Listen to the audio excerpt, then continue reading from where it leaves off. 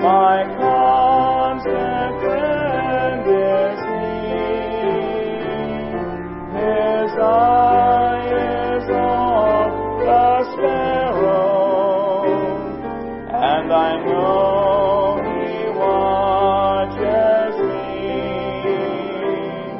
His eye is on the sparrow, and I know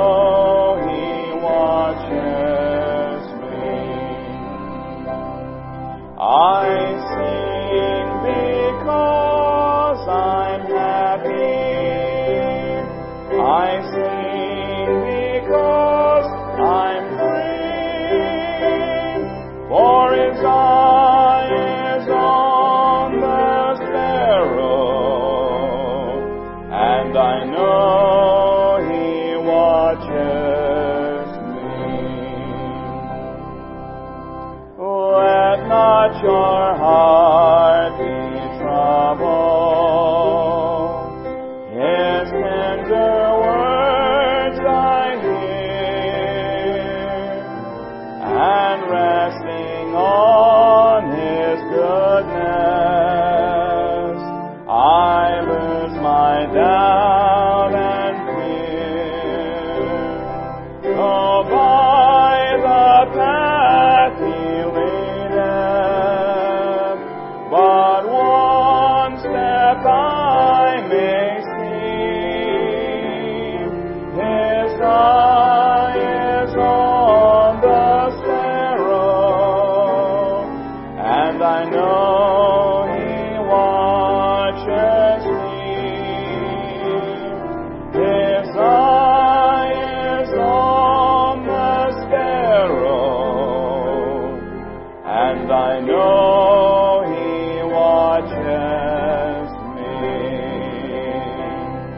I sing because I'm happy. I sing because I'm free. For His eye is on the sparrow, and I know He watches me. Whenever I am tempted, whenever clouds arise, when songs give place to sighing, when hope within me dies, I draw the closer to Him. From care He sets me free. His eye is on the sparrow, and I know He watches me. His eye is on the sparrow, and I know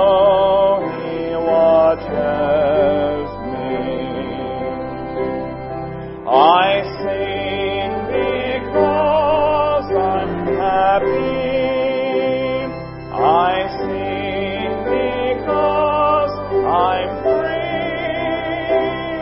For His eye is on the sparrow,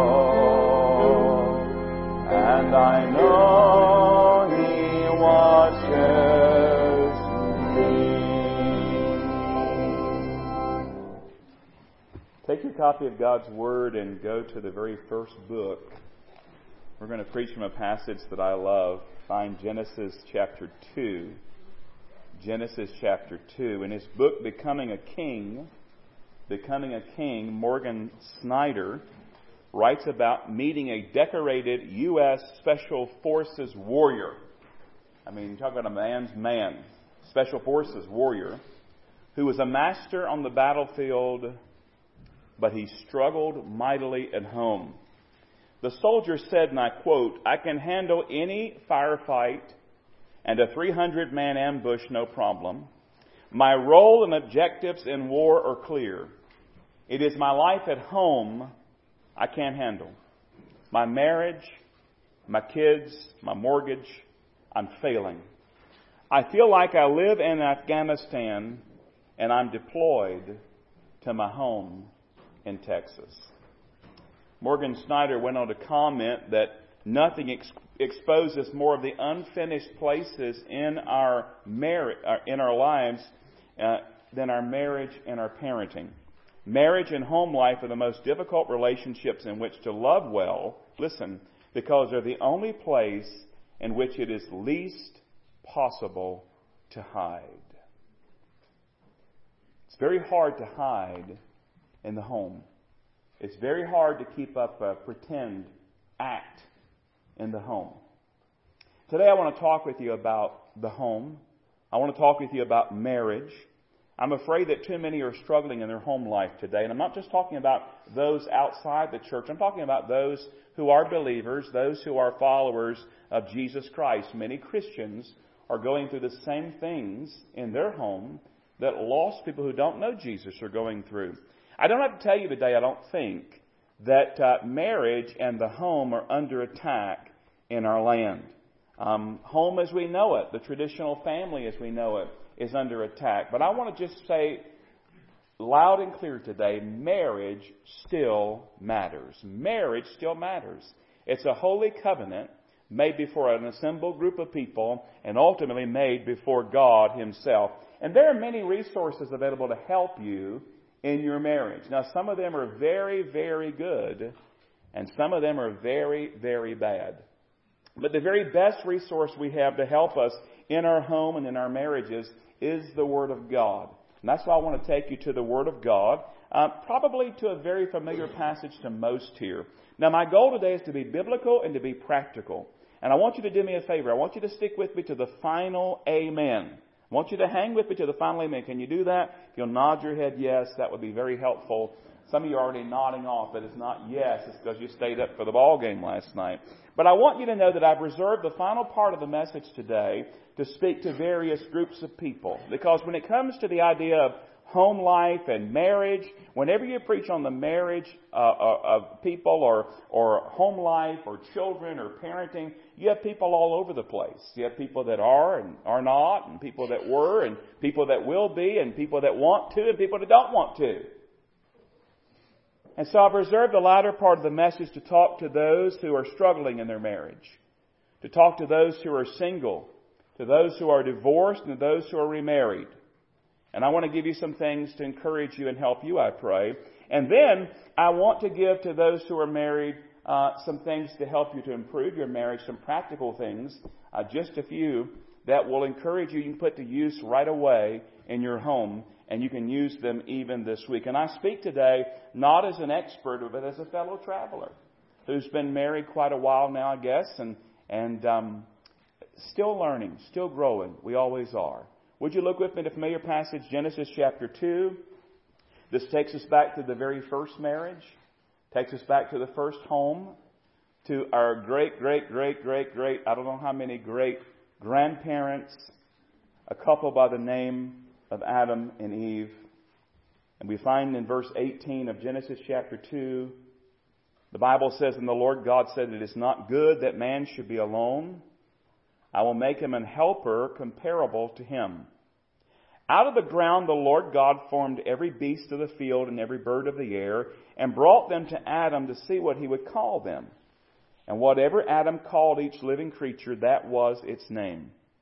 So Adam gave names to all cattle, to the birds of the air, to every beast of the field. But for Adam there was not found a helper comparable to him. And the Lord God caused a deep sleep to fall on Adam, and he slept. And he took one of his ribs and closed up the flesh in its place. Then the rib, which the Lord God had taken from the man, he made into a woman, and he brought her to the man. And Adam said, This is now bone of my bones and flesh of my flesh. She shall be called woman, because she was taken out of man. Therefore a man shall leave his father and mother, and be joined to his wife, and they shall become one flesh. And they were both naked, the man and his wife, and were not ashamed. Right up front, I want to give you some very important truths when it comes to marriage, when it comes to the home, when it comes to this holy covenant. Then we're going to look at several things from the passage itself. Let me just mention right off the bat today, just to kind of lay some groundwork and to build a foundation here. Marriage was instituted by God. It was ordained by God. And it was done before the fall of man into sin. It is older than the divine institutions of government and even the church.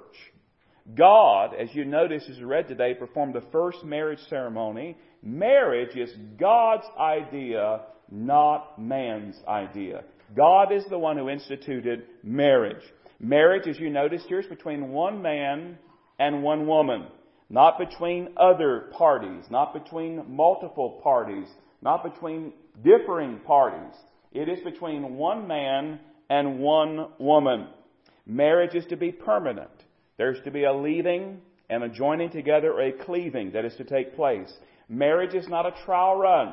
It's not a let's just try it, see how it works out. If we don't like it, then we'll just, do away with it. No, God's ideal for marriage from the beginning was a permanent lifetime commitment between one man and one woman. Now, in marriage, the husband and wife become one flesh. This, of course, includes the physical intimacy of the couple. The marriage bed, the Bible says, is undefiled. But it includes so much more than just the physical union of a man and woman. Everything is shared. Everything is shared. They become one flesh. I like how Stephen Davies said it. It involves spiritual, emotional, and mental unity. It involves two people going in the same direction. And marriage, just like everything, is to bring glory to God.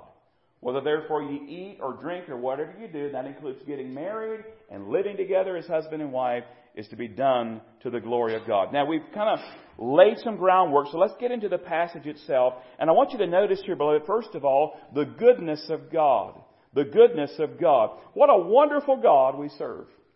That's a good place to say amen. What a wonderful God we serve. Amen. What a wonderful God we serve. Now, God created all things. He's the creator. He's the sustainer of life. And He created all these animals, and He created the world. He created all these wonderful things we enjoy and need.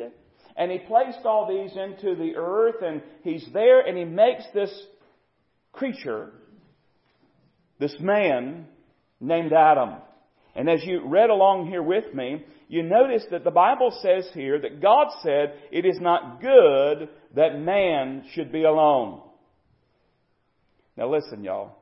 I've been here almost 15 years, and I've been teaching you for 15 years. Guys, you blew it again. Whenever I said, the Bible says that God said it is not good that a man should be alone, guys, that was your opportunity to say, amen, honey. Amen. Y'all blew it. Forget it. You blew it again. We'll try again in a couple years. But God says, listen, it's not good that a man should be alone. I'm going to make a helper comparable to him. But it's interesting how God went about doing this.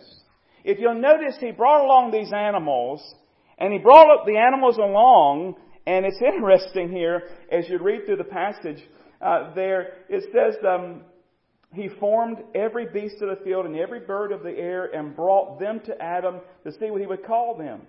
And I believe they came in pairs because He created them so that they could reproduce. And so here He is, and He has Adam bring them. And so I want you to picture in your mind there, Adam is there, and the animals are being brought before him. No doubt in pairs. And He brought two creatures before him, and Adam looks at them, and he looks at them, and they're big old cats, and they're impressive looking, and he says lions.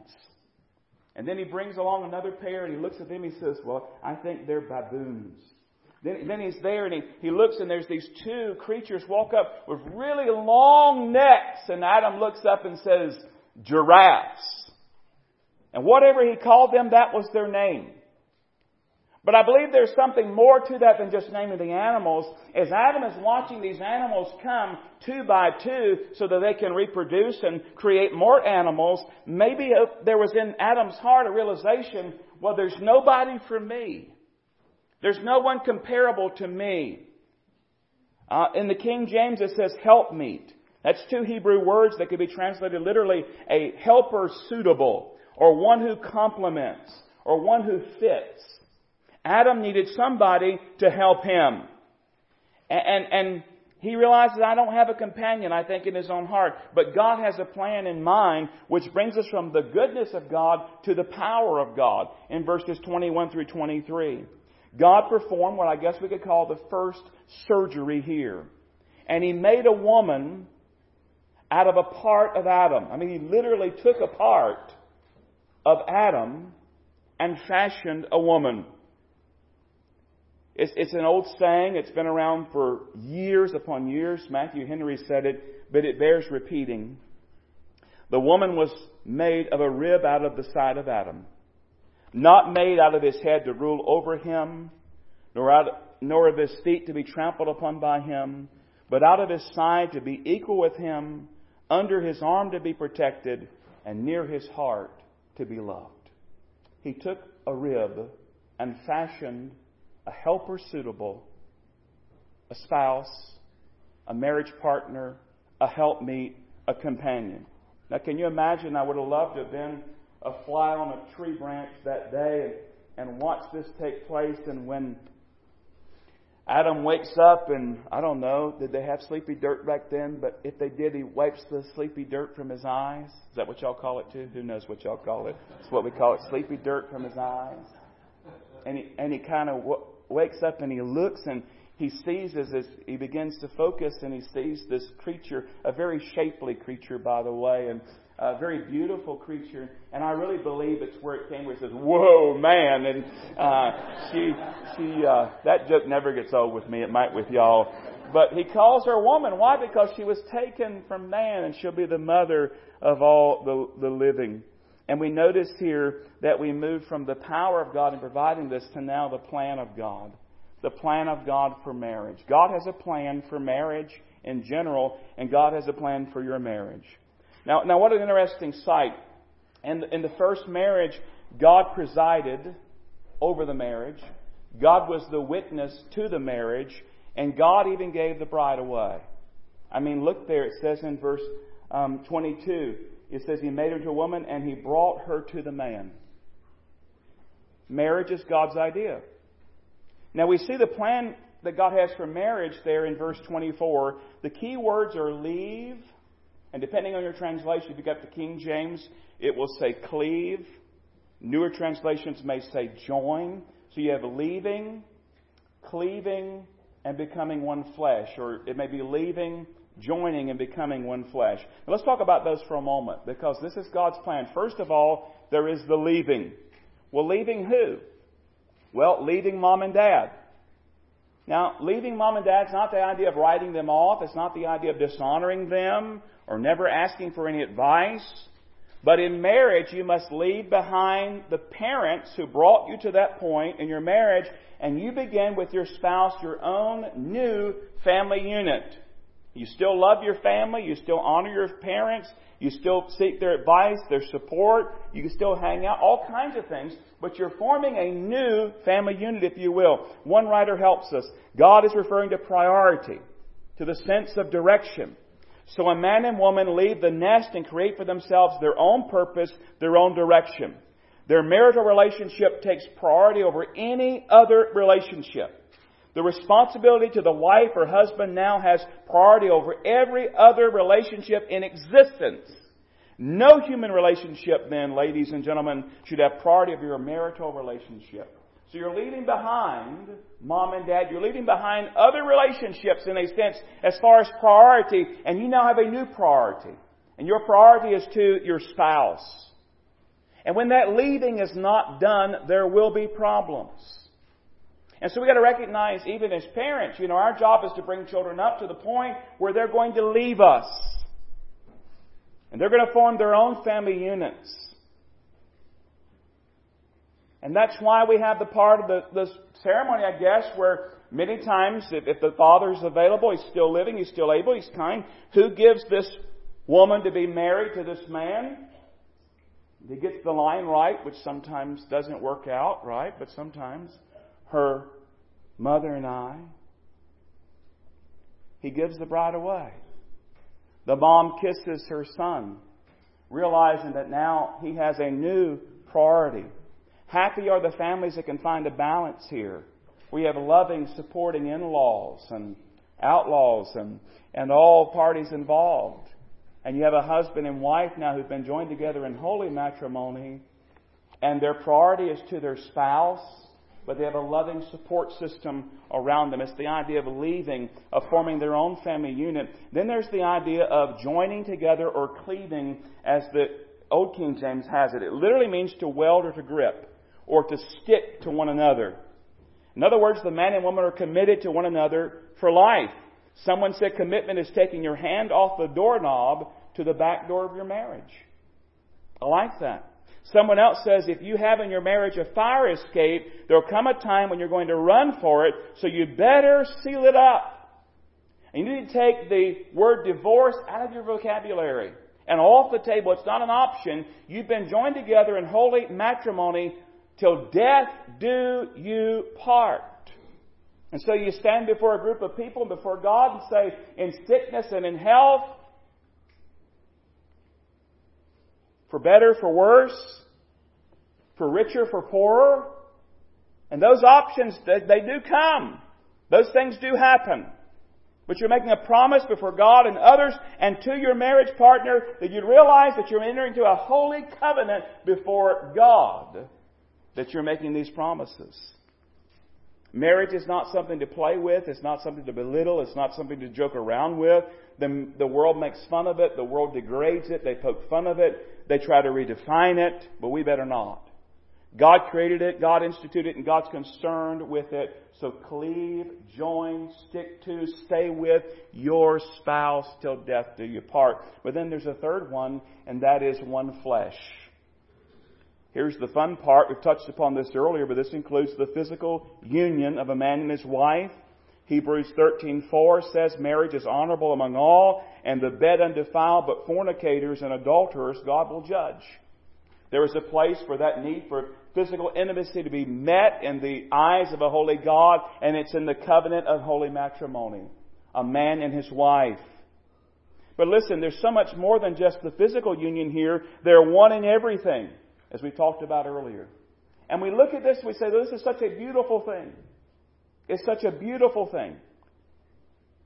I mean, when you attend a wedding and I get a front row seat, I get to watch the bride walk down to the groom. I get to see him shaking in his boots and sweating. I get to see him behind about to pass out. I get a front row seat of this beautiful covenant of marriage, of joining together a husband and wife. And it's such a beautiful thing. But then the question is, why all the problems? Why all the issues? Well, one word, the word is sin. The word is sin. It's the same thing that messes up everything. See, everything God created was good and right and holy and just and beautiful.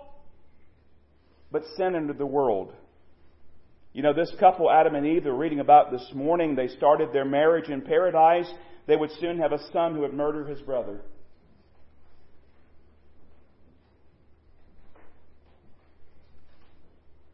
Because of sin, there are no perfect marriages.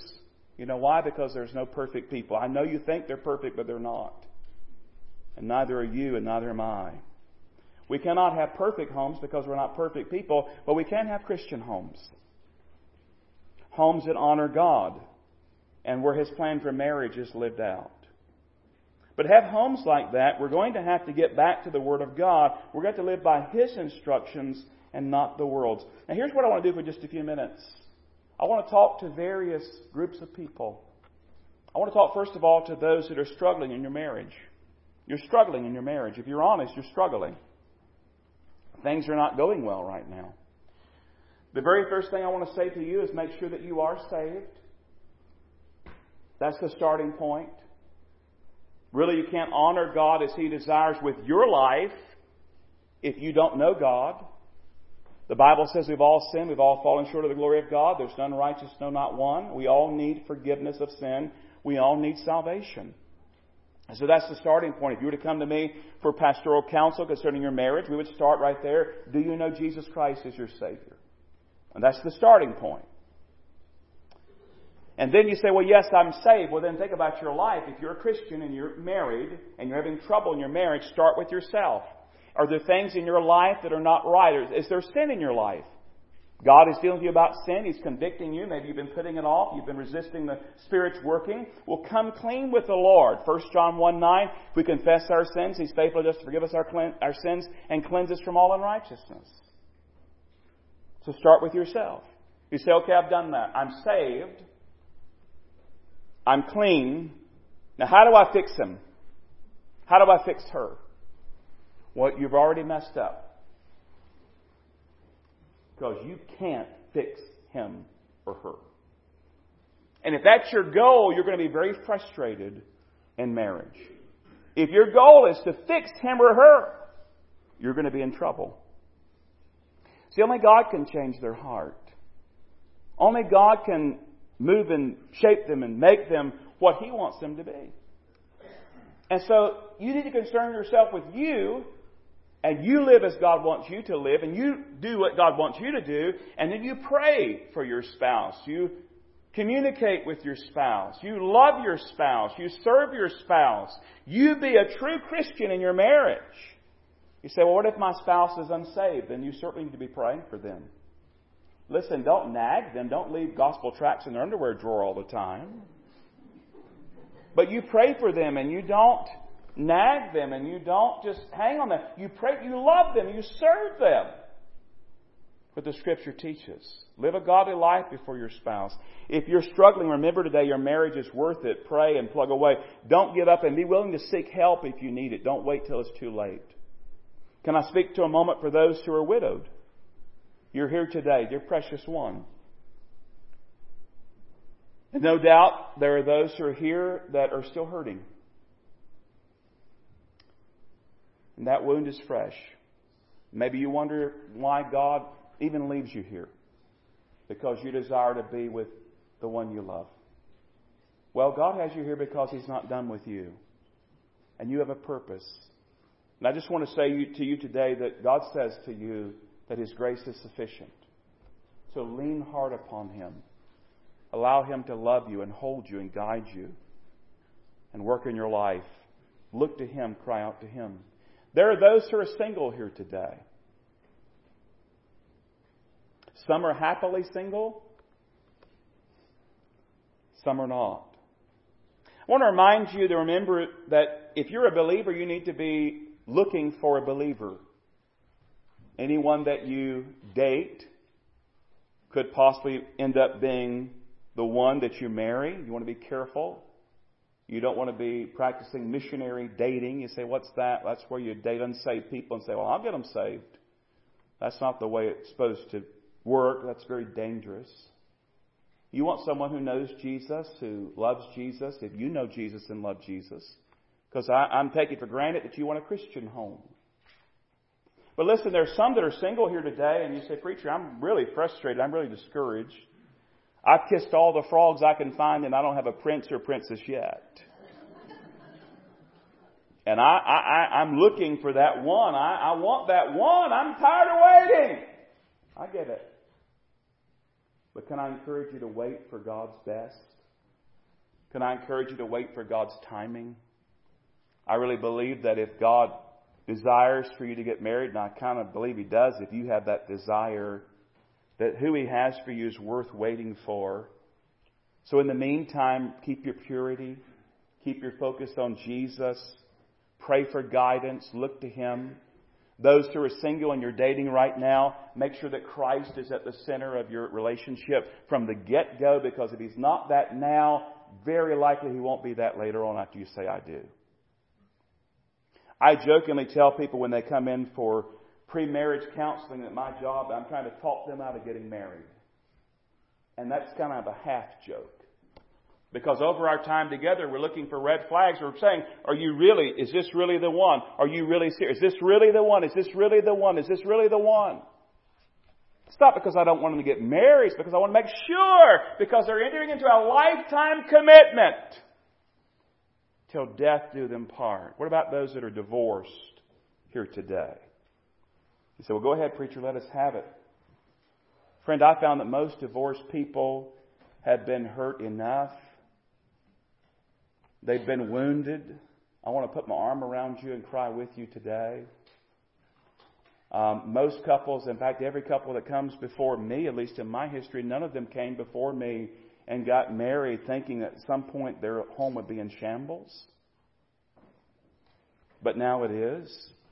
You say, well, doesn't God hate divorce? Yes, but He loves divorcees. And so do I. And so do we. We know that divorce happens. Ultimately, all things result that the fall of man and sin, but divorce is not the unpardonable sin. There's forgiveness. I encourage you to seek it. There are still consequences. There's still scars. There's still hurt. But God will help you. His grace is sufficient. And maybe you're praying for reconciliation, and keep praying if that is possible. But maybe reconciliation's off the table, and maybe you just don't know. Well, keep seeking the Lord. He loves you, and He'll guide you. Now, let me speak real quickly to those who are remarried. Perhaps because of death of a spouse, perhaps as a result of divorce. Can I just say to you, and I'm doing this quickly because we're almost out of time, make sure that you put aside all the bitterness and the hurt and the resentment, everything from the previous relationship, and make sure that door is closed and there's some final resolution there. Make sure it's under the blood, anything that's wrong. And then put all your energy, all your strength, all your focus now in this new marriage relationship and make it one that shines brightly for Jesus Christ. And then finally, let me speak for just a second to those who would say, I'm happily married. Maybe it's for 6 days, maybe it's 6 months, maybe it's 6 years, maybe it's 60 years. You have a blessing, and you need to use that to encourage others that are getting married or will get married. But let me encourage you to do this. Look at your marriage and realize that your marriage could be better. You say, well, I'm already happily married. But yeah, what else could take place in your marriage to make it even better? Which brings me to the final 3 things I want to give you, and we're done. For those that are married, I want to give you 3 things, 3 action steps, only 3, that you can put in place in your life this week beginning today. I'm going to give them to you quickly. This is homework I think you'll enjoy.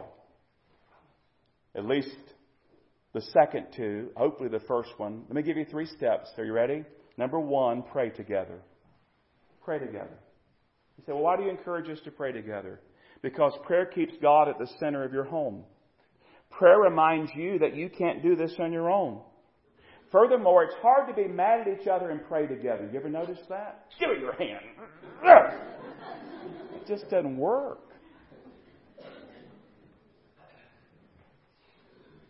Praying together seeks God's direction together. It's acknowledging, God, we can't do this on our own. We want you. Jesus, we want you at the center of our home. Pray together. Number 2, you ready? Date each other. Told you you're going to like this. Now, I just want to be honest with you. Why is it we're so dumb, and I'm including myself, when you were just starting out, what did you used to do together? You would go on dates together. Why? Because you wanted to be together. And on those dates, you didn't care where you went. You were just going to go and gaze in each other's eyes. You know. You didn't care if she had broccoli sticking out her teeth and he needed to blow his nose. You know. You didn't need anything. You just didn't love. You dated each other. But then life gets busy. Bills to be paid. Kids that need attention. Ball games, running back and forth, practices, homework, trouble, issues, taking care of your aging parents. Before long, the fun of marriage, the romance of marriage is out the door. So dating each other involves some work. It involves a commitment. It doesn't have to be expensive. You don't have money, that's fine. But just time together and make it a non-negotiable in your schedule. Do it every week. Pick a time where you date and you go out and only cancel when you must. And then number 3, these are real hard, aren't they? Laugh a lot.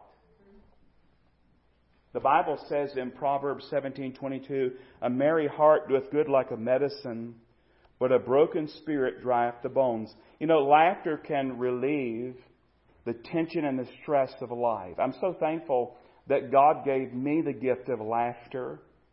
I don't think I would have made it in life as long as I have. I don't think I would have made it in ministry as long as I have, were it not for humor and were it not for laughter, because laughter is just a release of tension and stress. It can take and help us to take ourselves a little less seriously. It brings enjoyment to our daily lives. Listen, if you've got kids at home, there's plenty to laugh about. I mean, the things that happen, the things that they say as they're growing up. Laughter provides bonding. There are some inside jokes that nobody knows about except you and your spouse. There's things you can say to each other. You just give each other a look in certain circumstances, and it's an inside thing, and you just laugh together, and that's something special that bonds you two together, and you just laugh together. Can you imagine the joy that Adam and Eve must have experienced in the Garden of Eden? You say, well, does God have a sense of humor? Well, I believe He does. Because He gave us a sense of humor. Some of us have a better dose of it than others. Some of you need to get a sense of humor. Some of us need to temper our sense of humor. But there's something about the joy of laughter in your home. I think, to be honest with you, I think one of the signs of a healthy home life is laughter. I know people are wired differently. But if you're free to laugh, I think this shows that there's love flowing through your home. And I'll be honest with you, with what we've gone through in the last several years, with all that we've faced and even what we're facing today, we need a good dose of laughter and a good dose of joy flowing through our lives and our homes. Your home can be a place where Christ is honored. Give up that whole idea you're going to have a perfect home. You're not. You're not, but you can have a godly home. You can have a loving home. You can have a Christian home. Well, I've gone over my time, so we're not going to sing in closing. But let me just tell you this. We are going to bow in prayer. And while we're praying, if you need to come to the altar or you need to do anything, we can serve you in some way. I'm here. Pastor Larry's here.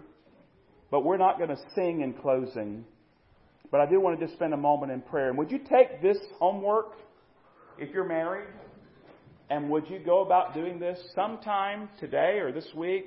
Would you say, hey, can we pray together? Hey, can we go on a date together? You might have to pick her up off the floor, guys, but it's okay. It's all right. And would you just laugh together and just enjoy each other? Father, we love you today. Thank you for homes. Lord, I don't know where everybody is on this spectrum.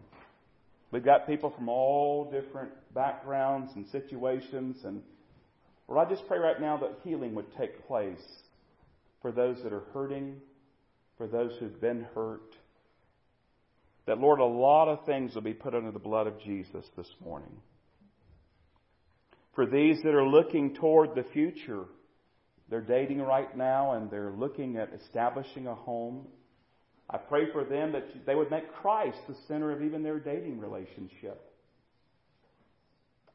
Help them to remain pure and help them to keep focused on you. And then for those that are married today,